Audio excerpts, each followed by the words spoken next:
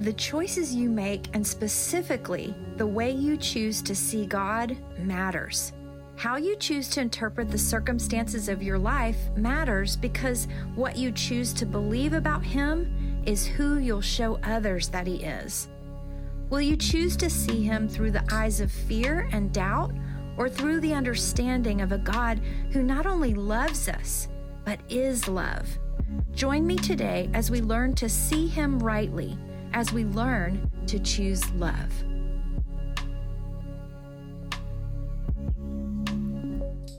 Hi everyone, welcome back to Choose Love, and I am so excited that you want to take the time and spend time in the Word with me today. So we're just going to pray and get right into it. I found some old notes from a year or so back that I really wanted to revisit, called One Compelling Focus. So if this sounds familiar, if you've been following me for a while, then this will be a little bit familiar, but it felt like it was important to revisit. So Father, we thank you for this time together. We thank you for your presence that's with each one of us where we are right now. We give you permission to just speak truth to our hearts. We're hungry for you. We're listening for what you want to say to each one of us. And we just say to you, I need you. I need you today. I need what you want to speak to me. I need the love and the peace and the light and the life that you are so happy to give me and to pour into me. So I receive it now, and I just open my heart and my ears to see you, Jesus. In Jesus' name, amen. All right, we're going to go into Philippians chapter 3. Philippians was written by Paul, and before he was Paul, he was Saul. And actually, this is written from Paul and Timothy. And he's writing to a group of people that were called the Philippians. And it was a group of believers there that he would periodically go and visit and minister to. And I love how this letter that he writes to them, he's so vulnerable, and he just speaks from, where he's come from, and speaks as a father in the faith to them. So we want to hear his heart, and specifically, there are some things I want to highlight, but I'm just going to jump in. I'm going to read this chapter to you and then make some comments. So, a call to rejoice and a warning. Now, this is from the Passion Translation. My beloved ones, don't ever limit your joy or fail to rejoice in the wonderful experience of knowing our Lord Jesus. I don't mind repeating what I've already written you because it protects you. Beware of those religious hypocrites who teach you that you should be circumcised to please God. For we have already experienced heart circumcision, and when we worship God in the power and freedom of the Holy Spirit, not in laws and religious duties, we are those who boast in what Jesus Christ has done, and not in what we can accomplish in our own strength. It's true that I once relied on all that I had become. I had a reason to boast and impress people with my accomplishments more than others, for my pedigree was impeccable. I was born a true Hebrew of the heritage of Israel as the son of a Jewish man from the tribe of Benjamin. I was circumcised 8 days after my birth and was raised in the strict tradition of Orthodox Judaism, living a separated and devout life as a Pharisee. And concerning the righteousness of the Torah, no one surpassed me. I was without a peer. Furthermore, as a fiery defender of the truth, I persecuted the Messianic believers with religious zeal. Yet all of the accomplishments that I once took credit for, I've now forsaken them, and I regard it all as nothing compared to the delight of experiencing Jesus Christ as my Lord. To truly know him meant letting go of everything from my past and throwing all my boasting on the garbage heap. It's all like a pile of manure to me now. so that I may be enriched in the reality of knowing Jesus Christ and embrace him as Lord in all of his greatness. My passion is to be consumed with him and not cling to my own righteousness based in keeping with written law. My only righteousness will be his, based on the faithfulness of Jesus Christ, the very righteousness that comes from God. And I continually long to know the wonders of Jesus and to experience the overflowing power of his resurrection working in me. I will be one with him in his sufferings and become like him in his death. Only then will I be able to experience complete oneness with him in his resurrection from the realm of death. I admit that I haven't yet acquired the absolute fullness that I'm pursuing, but I run with passion into his abundance so that I may reach the purpose for which Christ Jesus laid hold of me to make me his own. I don't depend on my own strength to accomplish this. However, I do have one compelling focus. I forget all of the past as I fasten my heart to the future instead. I run straight for the divine invitation of reaching the heavenly goal and gaining the victory prize through the anointing of Jesus. So let all who are fully mature have this same passion. And if anyone is not yet gripped by these desires, God will reveal it to them. And let us all advance together to reach this victory prize, following one path with one passion. My beloved friends, imitate me in my walk with God and follow all those who walk according to the way of life that we modeled before you. For there are many who live by different standards. As I've warned you many times, I weep as I write these words. They are enemies of the cross of the Anointed One, and doom awaits them. Their God, little g, their God has possessed them and made them mute. Their boast is in their shameful lifestyles, and their minds are in the dirt. But we are a colony of heaven on earth as we cling tightly to our life giver, the Lord Jesus Christ, who will transform our humble bodies and transfigure us into the identical likeness of his glorified body. And using his matchless power, he continually subdues everything to himself. Wow, there's so much in this chapter. I'm pretty sure I'm going to want to come back to it in another part 2. But what I want to focus on out of this passage today is this idea of one compelling focus. In life, there's so many things that distract us or just grab our attention, and many of them are things that need our attention. But I just, want to be able to look back over my life, however long or short my life ends up being. And I want to know that over all of it, there was one compelling focus. It's hard when you're sitting in literal, comfort or lack of comfort, depending on how your life is going right now, and feel like there's something else that matters more, right? And that's, I think, the big tension of life is that everything around us screams for our attention. Everything around us feels so real, especially the more our feelings are involved. And our feelings give us this sense that nothing else matters than what we're feeling in that moment.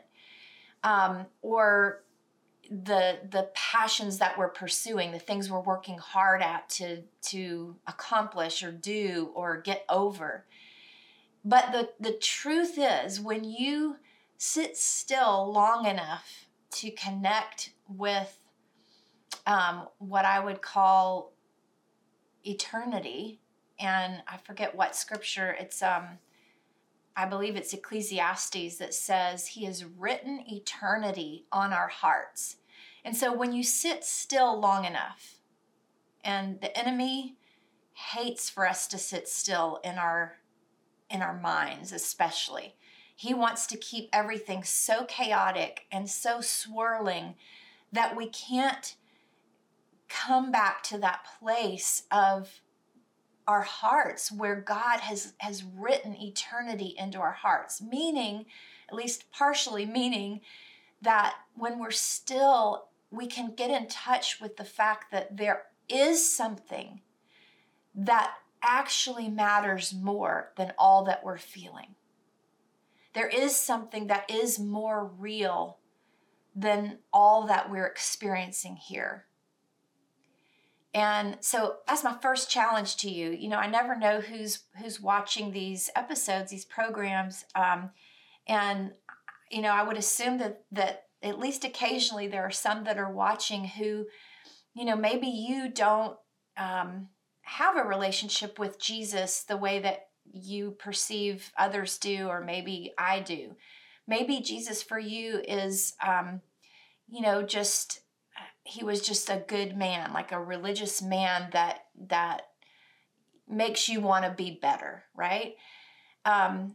For those who have followed Jesus, who have said, I am centering my life around him, there is a core belief that he came as a man, but he was fully God when he came. And not only did he exist and live here on earth, but he walked in supernatural power, and he laid his life down willingly, allowing, you know, humans, those he created, to kill him so that he could become the sacrifice for us. And, you know, I'll get into that in another episode of just, you know, why we needed someone to be sacrificed for us. Why did we need someone to redeem our lives from sin? And I'm not going to get into the details of that today. But, you know, this Jesus that we talk about, for us, he's not just a historical figure. He is someone who is still alive and still seated in heaven, but also seated in our hearts because we have invited him to be a part of our lives. And so when you hear someone talk about Jesus in a real way, it's because he is real. And if that's not your experience, maybe you've been raised in a Christian home and you would like to feel close to Jesus, but you just never really have, then I would challenge you in the same way that I'll challenge somebody who maybe you weren't raised in a Christian home. Maybe Jesus is just, you know, a swear word that you've heard people use, but, you know, Christians talk a lot about him and Catholics, but, you know, other than that, you don't really understand much about Jesus. If he's real, and I know that he is, then he can reveal himself to you because he's God. And God responds to sincere, honest desire. And he goes where he's welcome. He goes where someone is interested in who he is and what he has to offer and what he has to say. And so I would encourage you to pray a dangerous prayer, but a good dangerous prayer.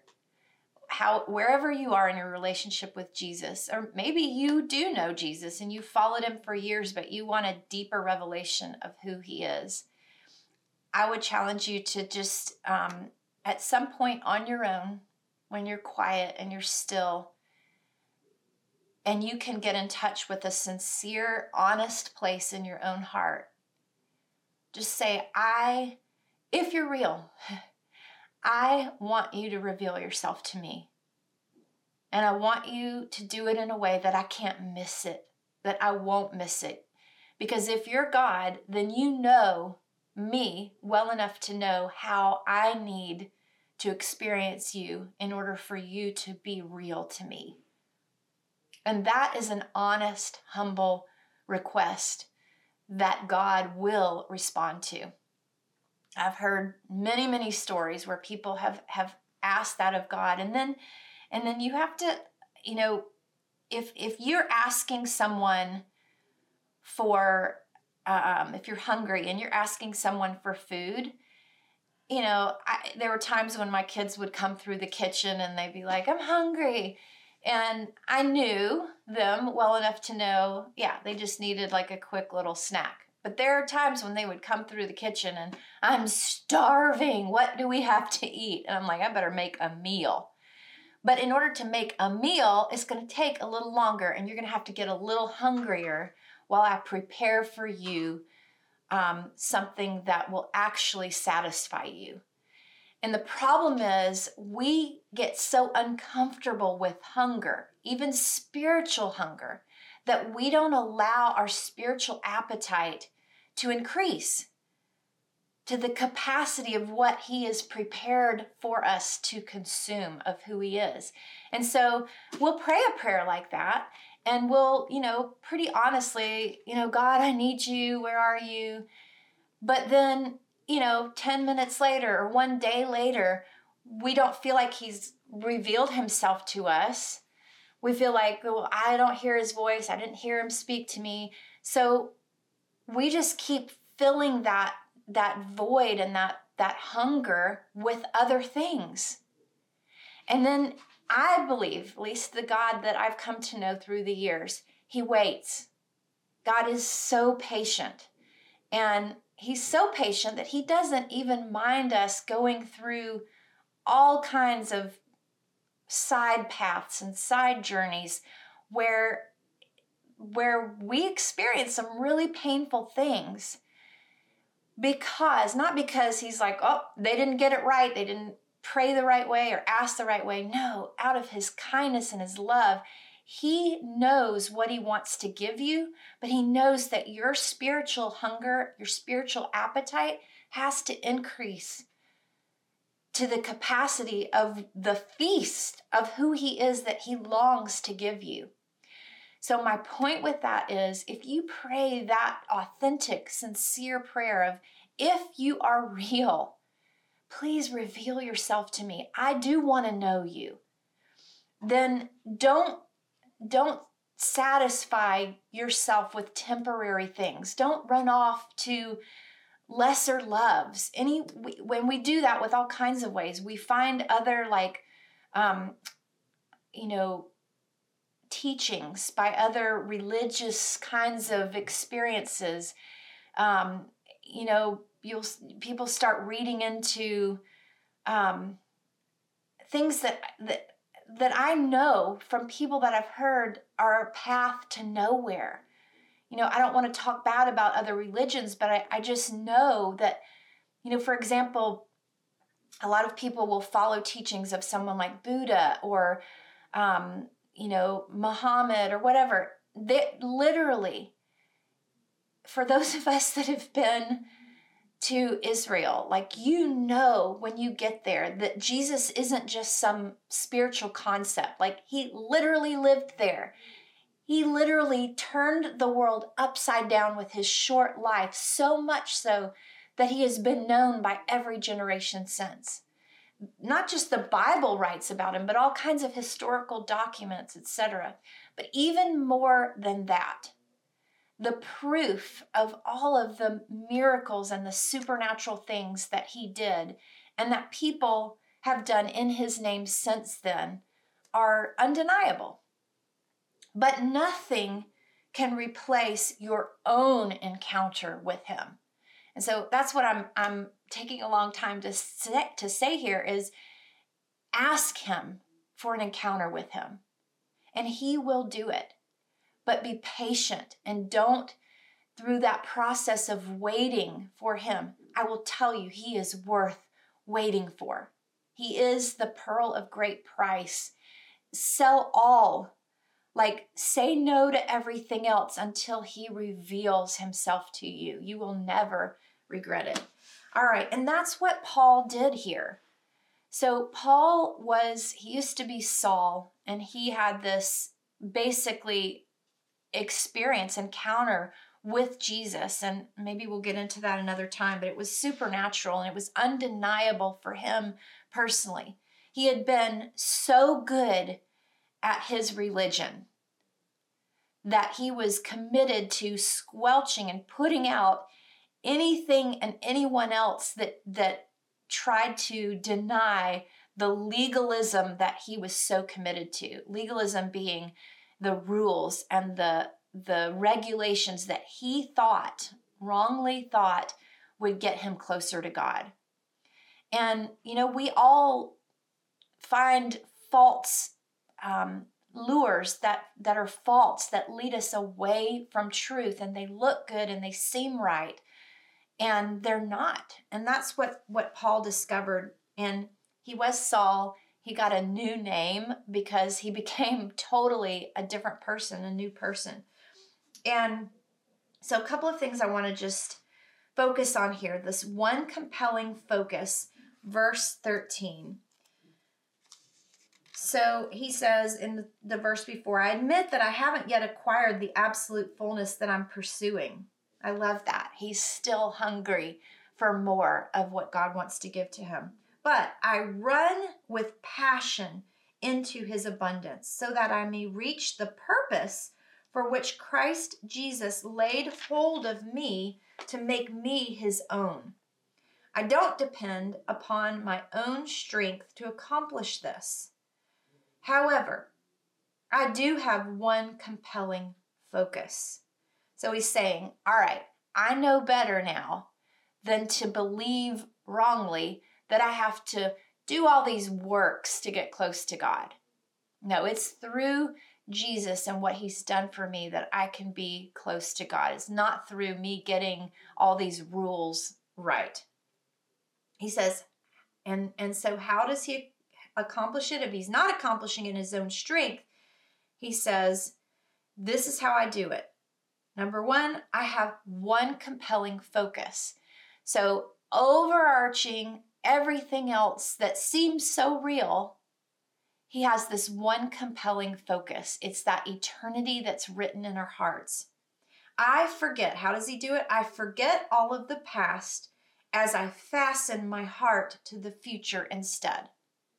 Now, why is that so important? Why is that the center focus for Paul, who is, a father in the faith to them at the time and to us even now? So this compelling focus, forgetting the past, is huge, because think about what is in our past. In our past is a trail of disappointment. In our past is a trail of offense, the people that have offended us. In our past are choices that we made along the way that maybe we're reaping the consequences of today. In our past are things that have been done to us that have caused such profound heart wounds and heart unforgiveness in our hearts. And those places bind us. If you didn't get an opportunity to see the movie Come Out in Jesus' Name, Johnny and I got to see the premiere of that about a week or so ago. And then I think just a couple of days ago, it was a showing in one night only in 2,000 theaters across the United States. And then they just announced that there's going to be a couple of other dates, I believe. You can go to Come Out in Jesus' Name, I think .com. I'll have the link put in here. But it's a fascinating movie.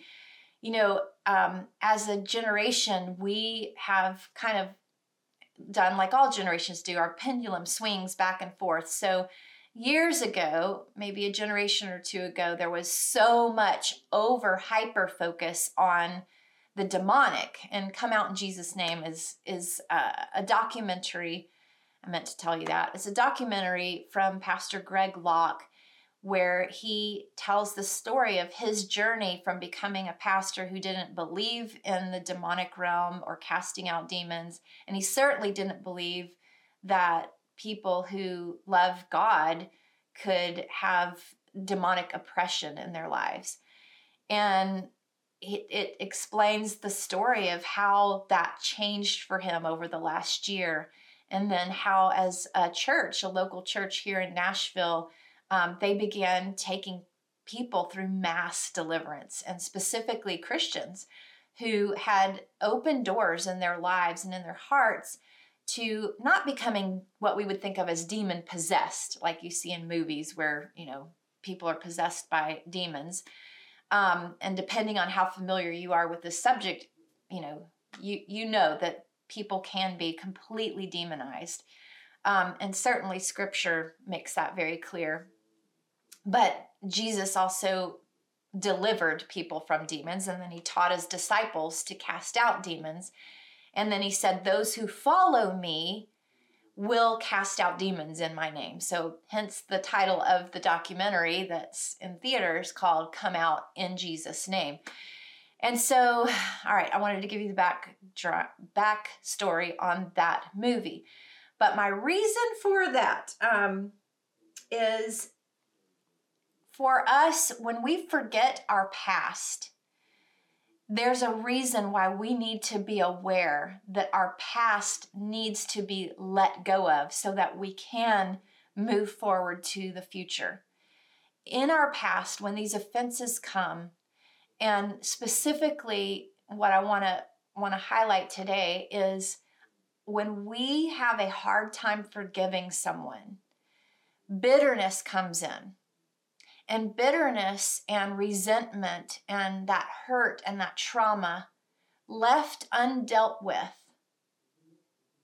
either you fester it, and you just think about it and it kind of consumes you, or you bury it so deep and you kind of compartmentalize it so that you can move on with your life that you don't even know it's there. So it can be one or the other. But either way, the key that unlocks that past trauma that's stored and the resentment and the bitterness that literally opens us up not to becoming demon possessed, but oppressed by a demon or multiple demons. How would you know if you're oppressed by demons? I'll give you a couple of hints. Do you feel tormented? Do you feel, and people might use that word differently, like, do you feel like just these thoughts that just consume you? Do you feel like, not like normal, stressed out at times, but anxiety to the point where it debilitates you? It keeps you from enjoying life or enjoying your day. It's all consuming. It's something that you would do anything to be done with, but it's been there maybe for so long that you don't even know who you are apart from it. You feel like it keeps you from being who you really want to be. And you live with like regret over and over and over again. Like, why am I like this? Or why is my life like this? That is a big, major red flag, a hint that there is demonic oppression over you and over your life. And God did not create you to live underneath that. He created every single one of us to live free. We are spirit beings, and our spirits are constantly interacting with the spirit realm that we cannot see, whether we recognize it and acknowledge it or not. It is the case. And the thing about the spirit realm is that when God speaks to you, rarely would it ever be audible. I've heard of it, but I've never experienced it. But that voice in our lives, it sounds an awful lot like our own thoughts, our own voice. And so it's hard to discern sometimes. Well, in the same way, the demonic realm and the enemy's voice through demons sounds an awful lot like our own voice. Right? Rarely would a demon or Satan speak audibly. I have heard for some people that has happened. But because they're in the spirit realm, the only way that their voice can intrude into our lives is through our own thoughts and our own voice. That's why our thoughts and what we speak are so important, because we are literally either speaking words from God and from, heavenly realm, or words from the demonic realm, the enemy's plans and his heart for us. And when those get all jumbled up inside of us, we're unstable. We're unstable mentally, we're unstable emotionally, and we're unstable spiritually. And eventually, it plays out literally in our physical bodies. And there comes a time where we just want to throw it all off and get free. And if this resonates with you at all, get prayer. Find someone who has authority spiritually and get them to pray over you. I will pray at the end, but there's nothing like that one-on-one experience where you get prayer from someone else and you get free. And the key to it is what Paul says here. I forget all of the past as I fasten my heart to the future. So the past, the way that we forget it, you can't just will it away. It's called forgiveness. And, I do want to explore this more in future programs, but forgiveness, the most simple way to understand it is saying, you're standing before God in a courtroom. There's someone with you who has done you wrong, like legit done you wrong. And forgiveness is saying to God, the judge, and recognizing, God, you are the only one who can judge rightly, because you are the only one who knows me from the inside out. And you're the only one who knows this person who wounded me, either intentionally, unintentionally, whatever the situation is. You're the only one that fully knows them and fully knows all of the intricacies of this situation. And so I'm taking myself and removing myself as the judge, the accuser. I'm saying, God, I acknowledge that you know, and I trust you to do the right thing concerning me and concerning this person and concerning this situation. It's out of my hands. I give it willingly to you. To me, that is the picture of forgiveness. It doesn't mean they didn't actually do something that was wrong. It doesn't mean that they shouldn't experience consequences because of it. It doesn't mean that you have to stay in relationship with that person in a way that they could hurt you again. But what it means is, God, let's do this your way. And I trust you because you are fair, you are righteous, and you're loving. You're loving to me, and you're loving to this person. And so his love may or may not look like that person experiencing some serious consequences to what they did to you. But the truth is, he's better at handling it than you are. And when you forgive, eventually that pain and that trauma that was connected to that, it leaves. And more importantly, it does not give the demonic realm a legal right to your heart and to your life. When we do not forgive, it literally gives the demonic realm, our enemy, access to our heart, to our thoughts, even to our physical bodies. And, we'll get into another time why that is the truth. But so how do we forget all of the past and fasten our heart to the future instead? He goes on to say it in the next verse. I run straight for the divine invitation of reaching the heavenly goal and gaining the victory prize through the anointing of Jesus. Through Jesus. It's all through Jesus. So full circle back to where we started. Have an encounter with him. It's only through Jesus that we can let go of the past and fasten our hearts to the future. And what's in the future is all that he wants to satisfy us with, all that he wants to feed our spirits with. So let all who are fully mature have this same passion. And if anyone is not yet gripped by these desires, God will reveal it to them. So that's what I want to pray for today, that God will cause us to be gripped with the right desires. You know, even after walking this many years with God through my relationship with Jesus, I have so many other things that grip me.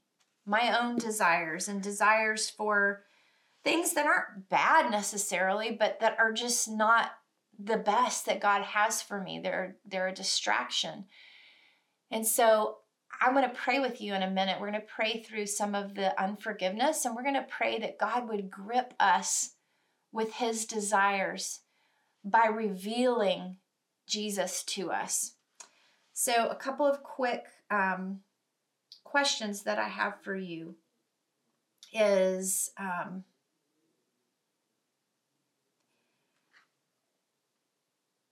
from the scripture, 2 Corinthians 5:20. I'm not going to go there, but I'll just read it because I wrote it down here. We are ambassadors of the Anointed One. Who's the Anointed One? That's Jesus. So we're ambassadors, like we represent Jesus, who carry the message of Christ to the world as though God were tenderly pleading with them directly through our lips. So for those of us that do have an intimate relationship with Jesus, it's got to spill over. And for those of you that you're wanting to know Jesus in a more powerful way, you may ask, well, why can't I just know him on my own? Why do I have to be around others to grow spiritually, others who know Jesus? Well, here it describes it. We are ambassadors. So those who do know him are ambassadors. Like he sent Jesus himself. One of the things, if you're asking Jesus, I want to know you, reveal yourself to me. If you're real, speak to me. One of the ways he does that is through others who already know him. So if you lived somewhere else and you sent a letter to me and said, I just really want to get to know you, and I took the time to send other people who actually know me to you, and you refuse to interact with them so that you can benefit from the request that you asked me, that's foolish, right? It would be a sad thing if you missed it because you asked him to reveal himself to you, but yet you wouldn't allow him to reveal himself through those he sends to you. And God always sends people to you. You can barricade yourself in your own world, your own house, your own whatever. Eventually, you will have to come out of your own, little world that you have and make an effort and step towards others who know him and actually become their friends. Hear from their perspective who Jesus is and what he's like. It doesn't mean they're going to necessarily preach at you. They may share through words, but more importantly, they will share through their lives. Because this verse here, 2 Corinthians 5:20 says, carry the message of Jesus to the world as though God were tenderly pleading with them directly through our lips.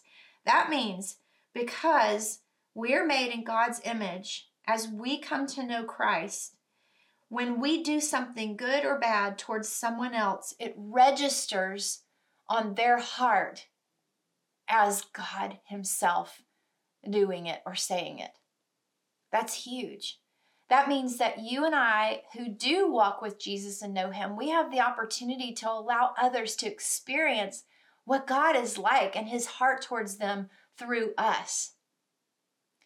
And we get to be the ambassadors. We get to be the ones that go and say, he sent me because you said you wanted to know him. There was something in your heart that said, I need an encounter with the living God.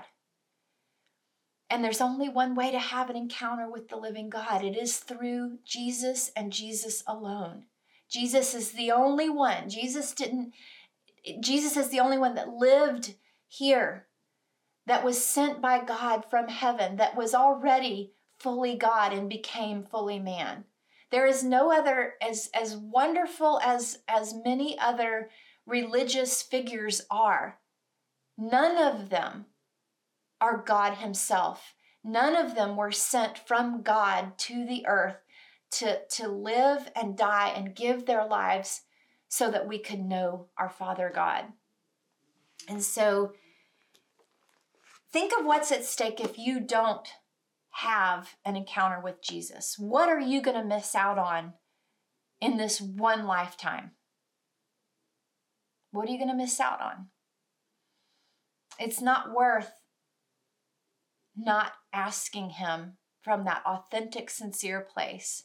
I want to know you, Jesus. So let's just pray. And for those of you that already know him, let's ask for another level of encounter and knowing him. Jesus, we just ask a dangerous request right now. It's dangerous because of the potential impact that it can have on us for the rest of our lives and all of eternity. If you're real, and I know that you are, I ask that you would reveal yourself in an ever-increasing way to every sincere heart before you right now. And God, I pray for my brothers and my sisters that they would have the grace, the supernatural help from you to wait as long as it takes for you to come in a way that they recognize it is you. But God, I ask, I know you can do it in a moment. And, I'm just remembering this picture, we could be sitting at a table right now and we could have a glass full of water sitting on the table. And you and I could talk and debate all day long about that glass of water, if it's hot or if it's cold. And I could tell you, it's hot, I'm sure it's hot. And you could say, it's cold, or I don't really even care. And the reality is, until we actually stick our finger into that glass of water, we don't know for ourselves if it's hot or if it's cold. And so, Father, we are asking you to help us. You know what that looks like for each one of us. Help us to actually engage our hearts, engage our very lives to the point where we experience and encounter the truth for ourselves. That we would own the truth of who you are, Jesus. And Father, that place that you're longing to bring us out of our past into the bright future that you have for us, a place and a future that's full of freedom from oppression, freedom from the demonic realm that constantly wants to lie to us and distract us into lesser loves than what you actually have for us. We just give you permission right now to convict us. No shame, just true conviction. Highlight, spotlight in us places that we have not forgiven. You said, Jesus, when you were here, you prayed on the cross, Father, forgive them, for they don't know what they're doing. And you showed us our Father God's heart in that statement, that is your heart. We don't know, but you know. You are the best judge. And Jesus, you revealed the Father's heart that we would be forgiven, but you also prayed and you taught us to pray. In the Lord's Prayer, you said, teach us to forgive as we forgive those. Forgive us as we forgive those who have wronged us. And so you showed us that to the degree that we are able to forgive others, to that same degree, you forgive us. And so we want to walk in forgiveness. We have so many things. In fact, before you reveal to us the things that we need to forgive, I ask that you would remind us of what you have forgiven us of. Every single one of us have needed to be forgiven for things, maybe even today, maybe just yesterday, maybe some long-term things from our past. And you've forgiven us. And so we ask that as you reveal to us how you have forgiven us, that we would be able to forgive others who have wronged us and shut the door to the enemy and the demonic realm in our own lives. And God, for those who need to do that with someone one-on-one in prayer, God, I ask that you would just help them head in that direction of stepping out to find an ambassador who truly represents you, that can pray with them and speak truth and life into their hearts, into their lives. We're looking for you, Jesus. We're looking for you in others, and we're looking for you in our own lives. We want our own encounter with you. Reveal yourself, Jesus, to all who are sincerely asking today. And for those who aren't ready, God, I ask that you would just patiently remind them again when they are ready, to invite you to reveal yourself to them. I know you can. I know you do. I've heard it countless times. And I thank you, Jesus, that you are Emmanuel. You are the God who is with us. You are present. You didn't just exist a long time ago, and you don't just exist in heaven. You are present with us now. We thank you for that. And Father, I pray for those who do already walk intimately with you. Would you remind us that we are your ambassadors? And would you, through our lives and through our words, plead with those that we come into relationship with. Plead your heart for them. In Jesus' name we pray. Amen. All right. Well, as usual, I took you on, one of these. I hope you were able to keep up with me. Sometimes, I'm sure you can tell, I'm externally trying to listen and process. And so it's not always like this linear way of presenting to you. But I do want to go back into that scripture sometime. I feel like there's so much more in that for us. And it might be next week. We'll see. And if you don't mind, subscribe. I don't know if you're watching this on YouTube, you can also hit the notification bell that helps you find out whenever a new video is posted on our channel here. You can like and subscribe, which helps us be seen more by others who haven't yet, heard of Restore 7. And thank you so much for just the privilege of getting to speak into your hearts and your lives every week. And I'll see you again on Choose Love.